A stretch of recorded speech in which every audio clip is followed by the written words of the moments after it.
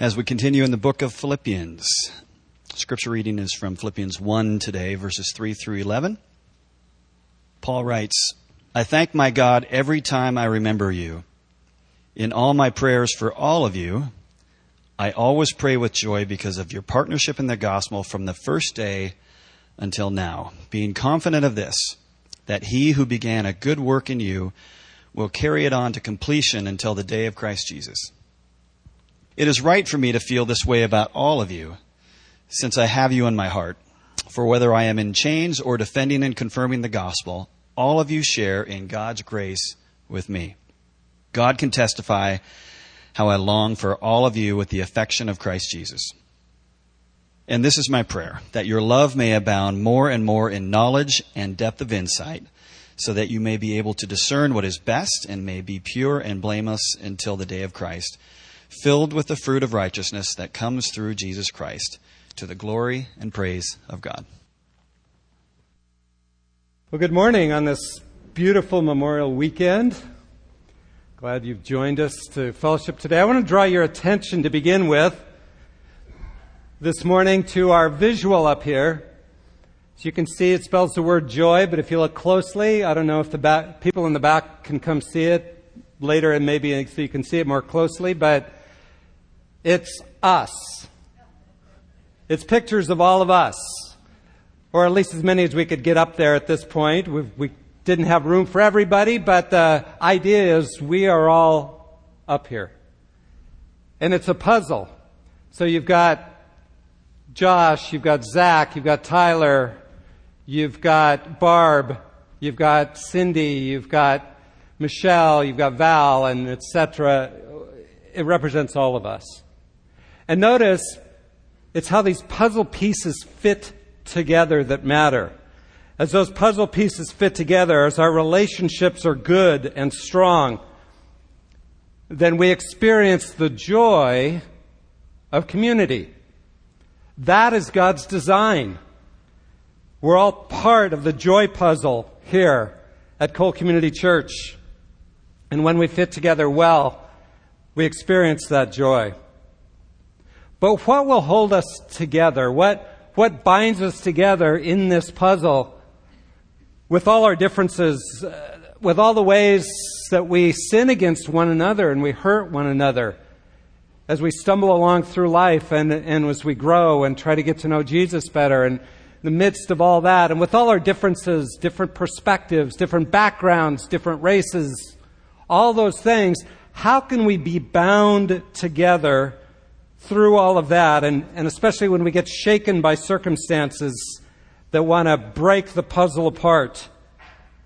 Well, in a word, what holds us together, what the glue is that holds us together, is love. It's love. But love is so often misunderstood in our culture, isn't it? Our human response is basically, okay, I got to love everybody here. I have to feel warm affection to everybody in this church. That's way too much to ask. Because that's the world's view of love, right? It's this warm attraction. It's a warm feeling towards people. And I was struck by an article in the Idaho Statesman this week. The title is, Your Soulmate Out There? Here's what the experts think. Love hearing from the experts, right? In the article they say, part of the reason why love interests change over time is because people change and partners might grow apart. The person who was perfect for you in that period in your life may not be perfect anymore. And you may not fall out of love with a person before feeling in love with another. Loving two people simultaneously doesn't fit with society's current norms or expectations about love, but it does happen, and goes on to explain all that. But I want you to notice the perspective of what love is, which is common in the world. It's this feeling of attraction, of compatibility, but in a marriage, for example, if you don't have those feelings anymore, then apparently you're not in love. Like the old Gordon Lightfoot song, right? I don't know where we went wrong, but the feeling's gone and I just can't get it back. So, bye. See you later. What the world really is focusing on is what the Greeks call eros, right? Romantic love. The word love in the English language is way too broad. It's kind of lost its meaning. We say, I love pizza, and I love my wife. Are those really the same? I hope not. We don't have a good way to explain it. The ancient Greeks, New Testament period, had 4 words for love. And 3 of them are used in the New Testament. There's the word eros, which is romantic love, which can come and go. There's philia, which is friendship love. It's this sense of compatibility or connection binding us together. Good things bind us together, but these are not the biblical love that we'll be looking at today. You see, the New Testament picks a word up and transforms it. It's the word agape. Agape love. None of those other forms of love that the world knows, and that's all the world knows, can make a marriage really last and grow and flourish over time. None of those kinds of love can bond a community together to create joy.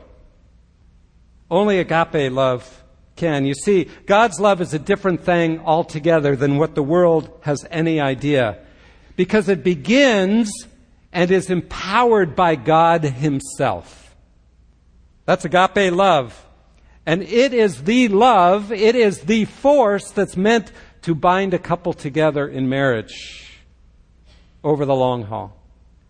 Agape is the force that's meant to put us together in the community of faith with all our differences so that we truly learn to love one another in a way that brings joy in our lives. It holds the puzzle pieces together. So if our love in the body of Christ is meant to be this supernatural agape love, well then what does it look like? And how do we live it out? Well, I think our passage today, we're just looking at verses 7 through 11 of Philippians chapter 1, will help us understand. Let's pray together. Lord, as we gather as a community together, we just have to confess and admit we don't love well, that agape love is beyond our ability to pull off. But thank you that you've made provision, and in this passage we'll see how you call us to agape love, a higher love, a supernatural love, a love that's lived out only in your strength and your power. So today, Lord, may you transform our view of what love is, and may you help us understand how to live in the power of agape love. We pray in Jesus' name. Amen. So I'm going to look at 4 aspects of agape love. First is the heart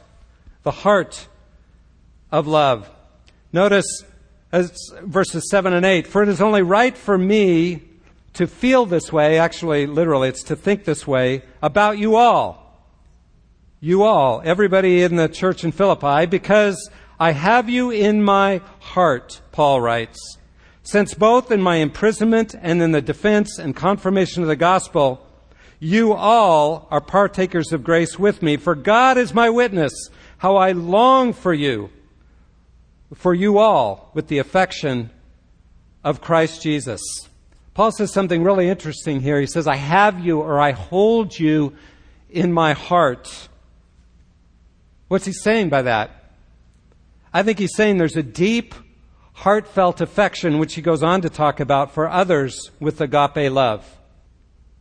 It really does move your heart towards the other person so that you hold them in your heart. Sometimes we think of agape love, I've heard this over the years at times, that it's a choice of the will. Agape love is a choice to put someone else first. Well, that's true. We'll talk about that. But there's much more depth to it than that. It goes to the very center of where we are. Otherwise, it's kind of like, well, I need to be nice to this person even though I really don't like them. I don't like you, but I love you because God tells me to. That doesn't work. That's not agape love. And that's not Paul's attitude at all. Notice how in verse 8 it says, He longs for them. This is a deep, abiding, endearing longing for them with the affection of Christ Jesus. It's deep, it's profound. What stirs this emotion? What stirs this depth? Well, human love, it's essentially compatibility. You make me feel good. We have certain things in common.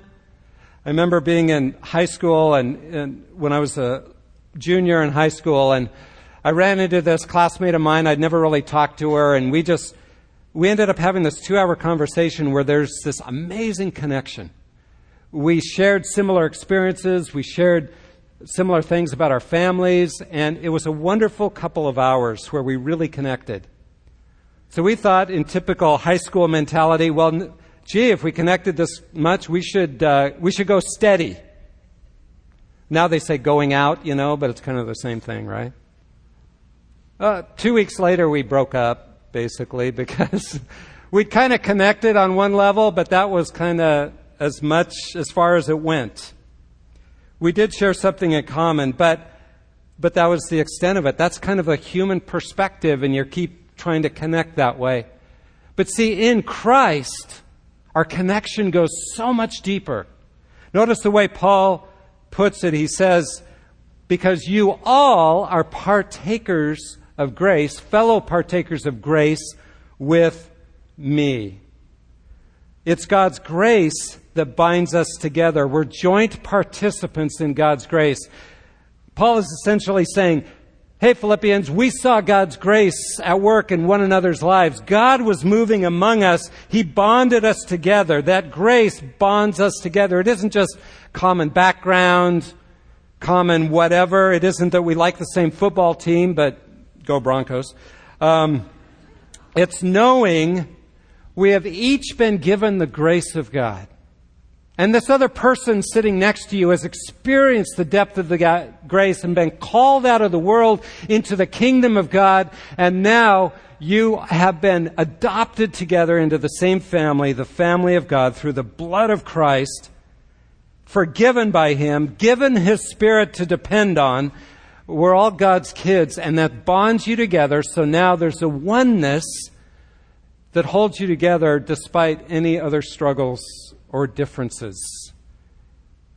Isn't that powerful? Being co-partakers of grace. I appreciate the Binford family, Jeff and Jen Binford. They've got 2 kids of their own, and they've adopted a couple of others, Jackson and Hope.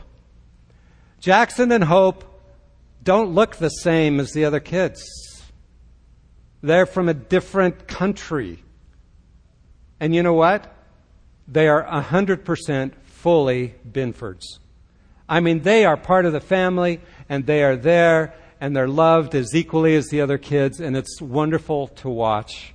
And that's how it is in God's family. We've been partakers of grace. We've been called into the same family, and that bonds us together far more deeply than anything else could. And so we are one family together. So being co-partakers of grace, Paul says, bonds us together in love.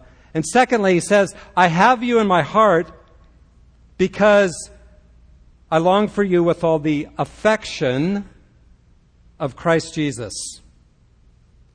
What's he saying there? I think he's saying that I have a deep-seated longing and affection for you. And that word is a great word. It's the Greek word splankna, which really means literally guts. Splankna.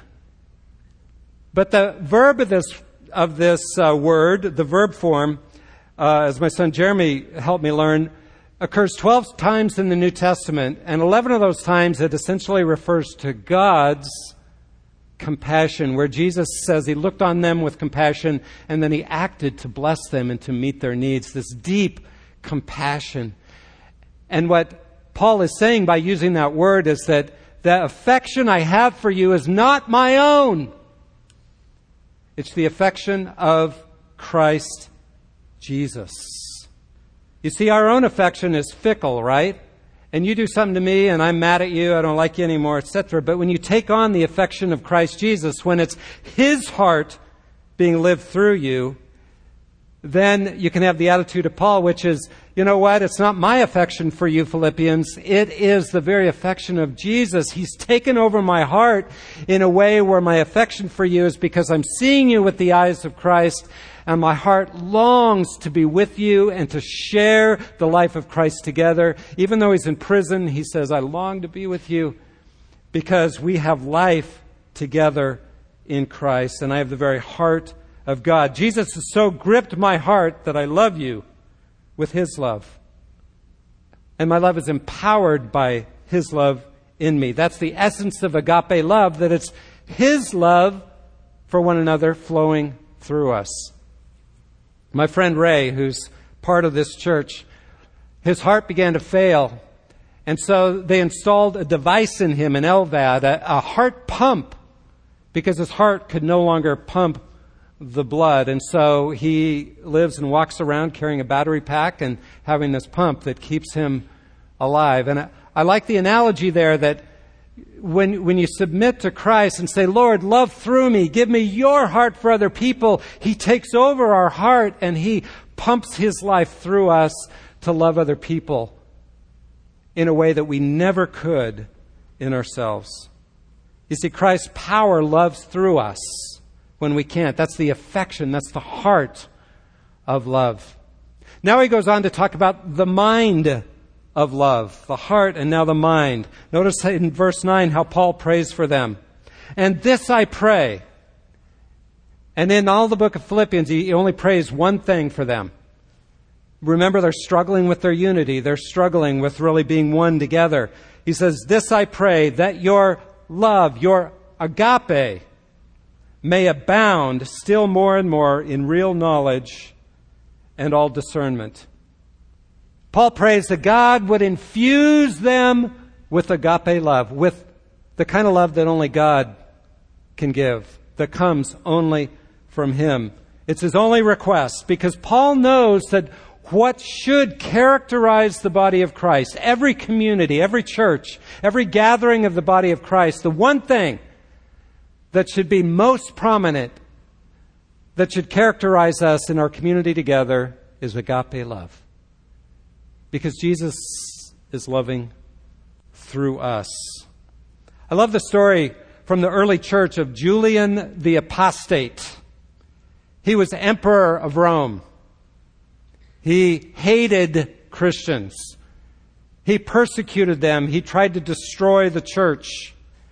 But he wrote this letter, which is very descriptive of what was going on in the early church. And let me read part of what he said. He loved, by the way, the pagan religions, and he called Christians atheists because they didn't worship all the Roman gods. And he says this, why do we not observe that it's there, the Christians' benevolence to strangers, their care for the graves of the dead, and the, in his critical word, pretended holiness of their lives that have done most to increase atheism? In other words, unbelief of their pagan gods. For it is disgraceful, he says, that when the impious Galileans, the Christians, support not only their own poor, but ours as well, all men see that our people lack aid from us. Do you hear what he's saying? He says, those darn Christians, they love each other too well, they're too holy, and people see that we're not doing a good job, all us pagans. And that makes me mad. But what it is a marvelous testimony of what was going on in the early church. That even someone who hated Christians had to admit, man, they're loving one another, and they're even loving people outside the community. Could that be said about us today? Would that be the first thing that people would say about us?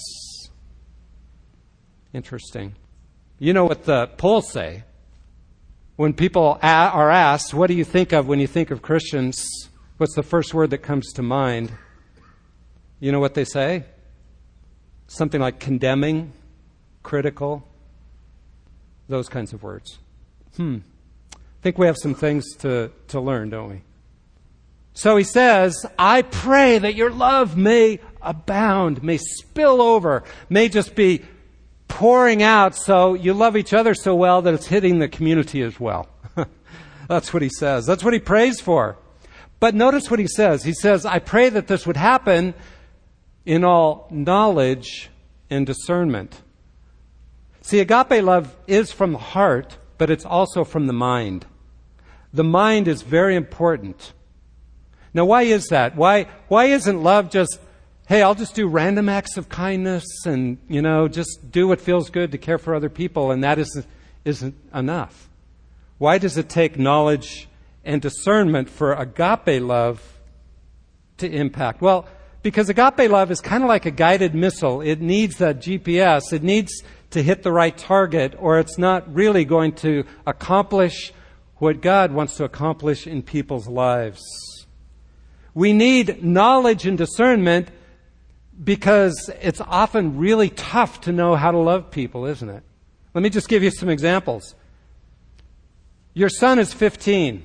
He just got into trouble at school. What's the loving thing to do? Support him? Bail him out? Let him suffer the consequences? You just found out your husband had lunch with another woman and hid it from you. You confronted him and he denies that it was anything. What's the loving thing to do there? You're in college and you caught your roommate looking at porn. How do you love him as a brother in Christ? You watch a friend of yours getting into an emotionally abusive relationship. What does it mean for you to really love her well? A friend of yours at school is making some bad choices, and you know it's not good for them. How do you love him or her? Okay, I could go on, right? But I hope you get the point that love takes knowledge and discernment if you're really going to do what's best for the other person. And that takes knowing God better and better. It takes knowing yourself. It takes knowing other people. It takes knowledge of the truth so you can keep growing, as Paul puts it, more and more in loving others.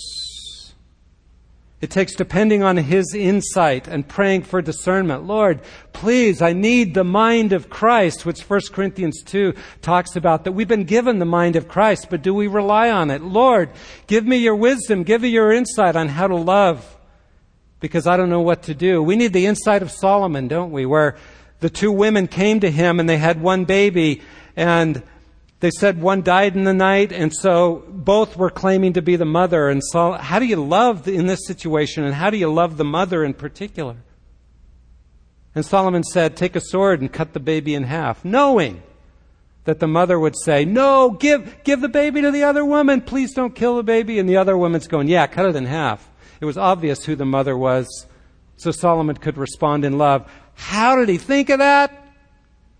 God's wisdom. And we need that kind of wisdom if we are going to love well in our communities. And notice how he says, I pray that your love may abound still more and more. I appreciate that because I know a lot of times I don't love very well.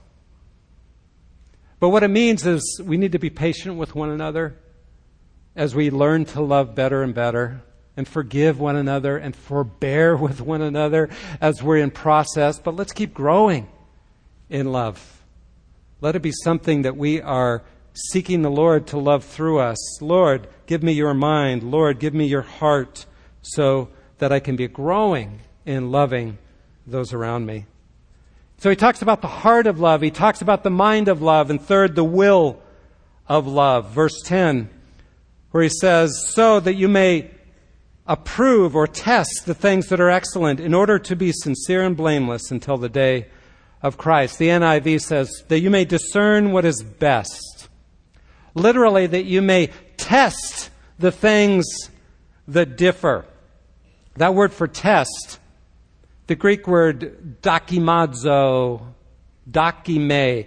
When a pot was taken and it was made and then they put it in the fire to see if it would last, and a lot of times they just broke, but if it made it through the fire, they would stamp on the bottom of it, dokime, tested, approved. And what Paul's saying is that we have to test our love by actually choosing to do it, by acting on it, by stepping out and learning to love better and better as we go, as we test the things that are different. When you have Jesus' heart for one another and you're beginning to take on the mind of Christ, it doesn't stop there. You have to step out and act in love, to choose. Agape love always acts. Love is a choice to seek what is best for the other person. And if you struggle with having the will to love, well, let me jump ahead to Philippians chapter 2, verse 12 and 13, where he says, "So then, my beloved, just as you've always obeyed, not as in my presence only, but now much more in my absence, work out your salvation with fear and trembling." It sounds like we do it all on our own, right? Work it out. But notice verse 13. "For it is God who is at work in you, both the willingness and the working for His good pleasure." Do you struggle with having the will to step out and set aside your own interests? It's hard because you're so concerned about yourself and your own life, and you find yourself making choices that are for you rather than others. Then pray and ask God to give you the willingness to step out and begin to act as though He's given it to you. And just a comment about this, stepping out to love. Too often we get in the way of what's best for another person because we think love means we don't want this person to hurt. We don't want them to go through a difficult time.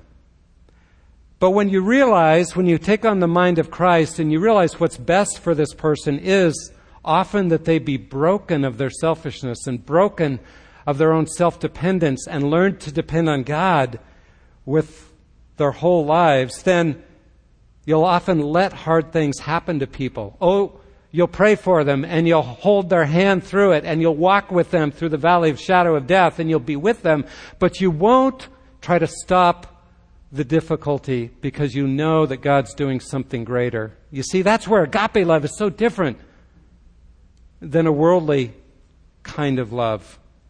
James Dobson years ago wrote a book called Love Must Be Tough. And sometimes it must be tough.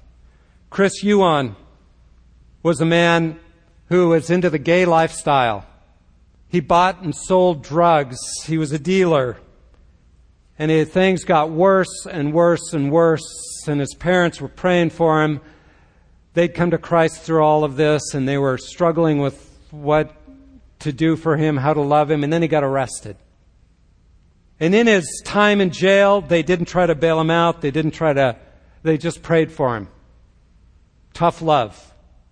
But while he was in jail, he was bored one day and he looked in the garbage and he found a Gideon's Bible. He decided to start reading it, and as he read it, he saw the love of Christ and what Jesus had provided for him on the cross, and he gave his life to Christ there in prison. Ended up getting out of prison, going to seminary, and today is a professor at Moody Bible Institute. Sometimes tough love, choosing what's best, not what makes you feel better or the other person feel better, is real love. Acting in real love. So Paul's described the heart of agape love, the mind of agape love, the will of agape love. And notice every one of them is all infused with the power of Christ, because this is supernatural love. It's nothing that we can produce on our own. It's in dependence on Him that it comes. So finally, he talks about the fruit of love. If we act this way, what results can we expect?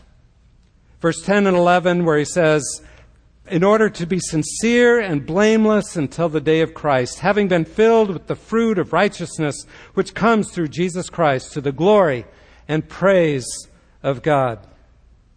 You see, if we're growing in agape love, learning to love with our heart, with our mind, with our will, submitting it to Him and letting His life flow through us, all that we are, what can we expect to happen in our lives? Can we expect that everything's going to work out great? And all our kids are going to come to Christ and life will go well? No, we can't expect that, because God has greater purposes than we can understand. But what can we expect? Well, I want to highlight 4 things I see in these couple of verses. Number 1, we'll be growing in Christ-likeness. Notice he says, in order to be pure or sincere and blameless until the day of Christ. We'll be growing in Him. The things that hold us back, the guilt and the shame and the failure and the struggles and the slavery and all of that will begin to be transformed in our lives. And I don't know about you, but that is really good news, because when I try to grow and change myself and grit my teeth and try to become more like Christ, I just fall on my face over and over again. I've tried that. Have you tried that? It doesn't work, right? Yeah.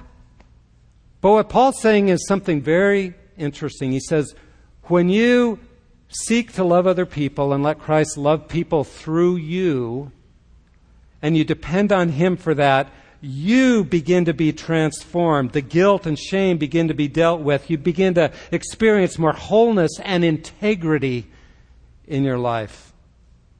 Second fruit I see is that we will see Jesus living through us more completely. Verse 11, having been filled with the fruit of righteousness which comes through Jesus Christ. I think he's saying you'll see Jesus' righteousness live through you. You'll experience, wow, God's loving through me, and that's awesome. I hope you've experienced that, where you've gone into a situation, you go, I have no idea what to do. Jesus, you gotta love this person through me. You gotta do something here. And He gives you the words to say. And He gives you compassion and the affection of Christ for that person. And you walk out of there and you go, wow, God did something great. Thank you, Jesus. You see, that happens when you choose to step out and actually walk into those difficult situations and just ask God to love through you. You'll see Jesus living through you. Third, he says in this passage, God will be glorified. He ends it to the glory and praise of God. You see, we'll be fulfilling what God created us for. To reveal Him to a world that's starving for real love in their lives. And as we seek to love one another, God's love will begin to flow through us, and people will see God like Julian the apostate did, living through us, and it'll impact lives, and God will be glorified. And then fourth, though it's not in this passage, it's in the whole book of Philippians, the final fruit of stepping out to love is that we'll experience unity, and out of that unity, joy. We'll be bonded together, and God will produce a joy in our community and in our hearts individually that will be transforming, because the puzzle pieces will be fitting together. There's nothing worse than one of those puzzle pieces over here, because that's not complete and the puzzle piece is isolated. But when we seek to love and fit into the body and see our part and love one another, we fit in and we experience joy, and we help everyone else to experience the joy as well. Isn't that awesome? So how do we experience real joy in our community? By healthy, loving, growing relationships. And what bonds us together? Love.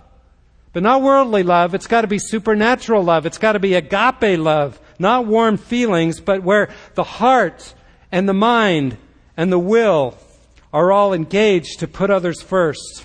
Not by trying hard, but by depending on Jesus to love through you.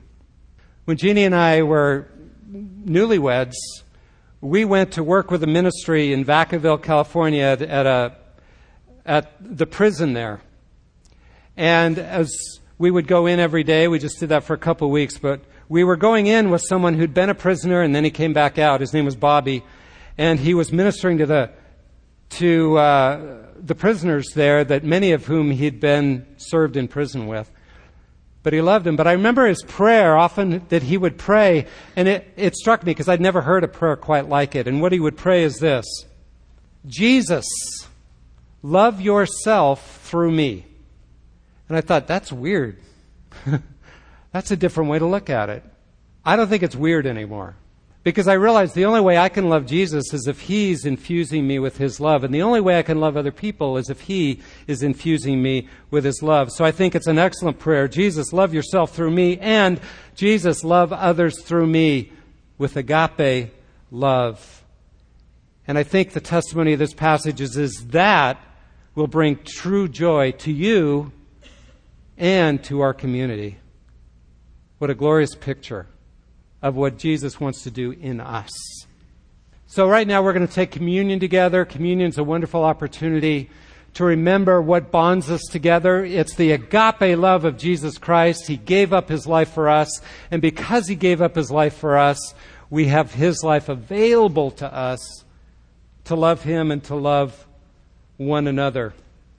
Just a couple of reminders. If you're a guest today, you're welcome to take communion as part of us if you know Jesus Christ as your Lord and Savior, because you're part of the body of Christ. And as we pass out the elements, just a reminder, the bread is all gluten-free, so if you have that issue, you can take it. So let me pray, and then we'll pass out the bread, and I will lead us in taking it together.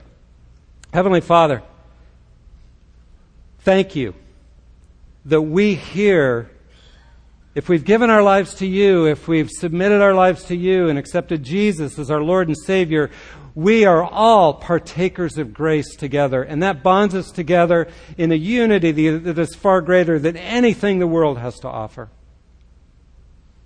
And thank you that you have given us your Holy Spirit, your very life in us to depend on, that we might love you and love others well. But we acknowledge that we are sinners and that in ourselves we could never earn the right to be in your presence or to be adopted by you. And so as we take these elements, the bread and the cup together, we acknowledge and we praise you that forgiveness comes only through you, and our access to you comes only because you died for us, Jesus. And so as we take these elements, we celebrate you, we give you all the praise and the glory as fellow partakers of grace together. We pray in Jesus' name. Amen.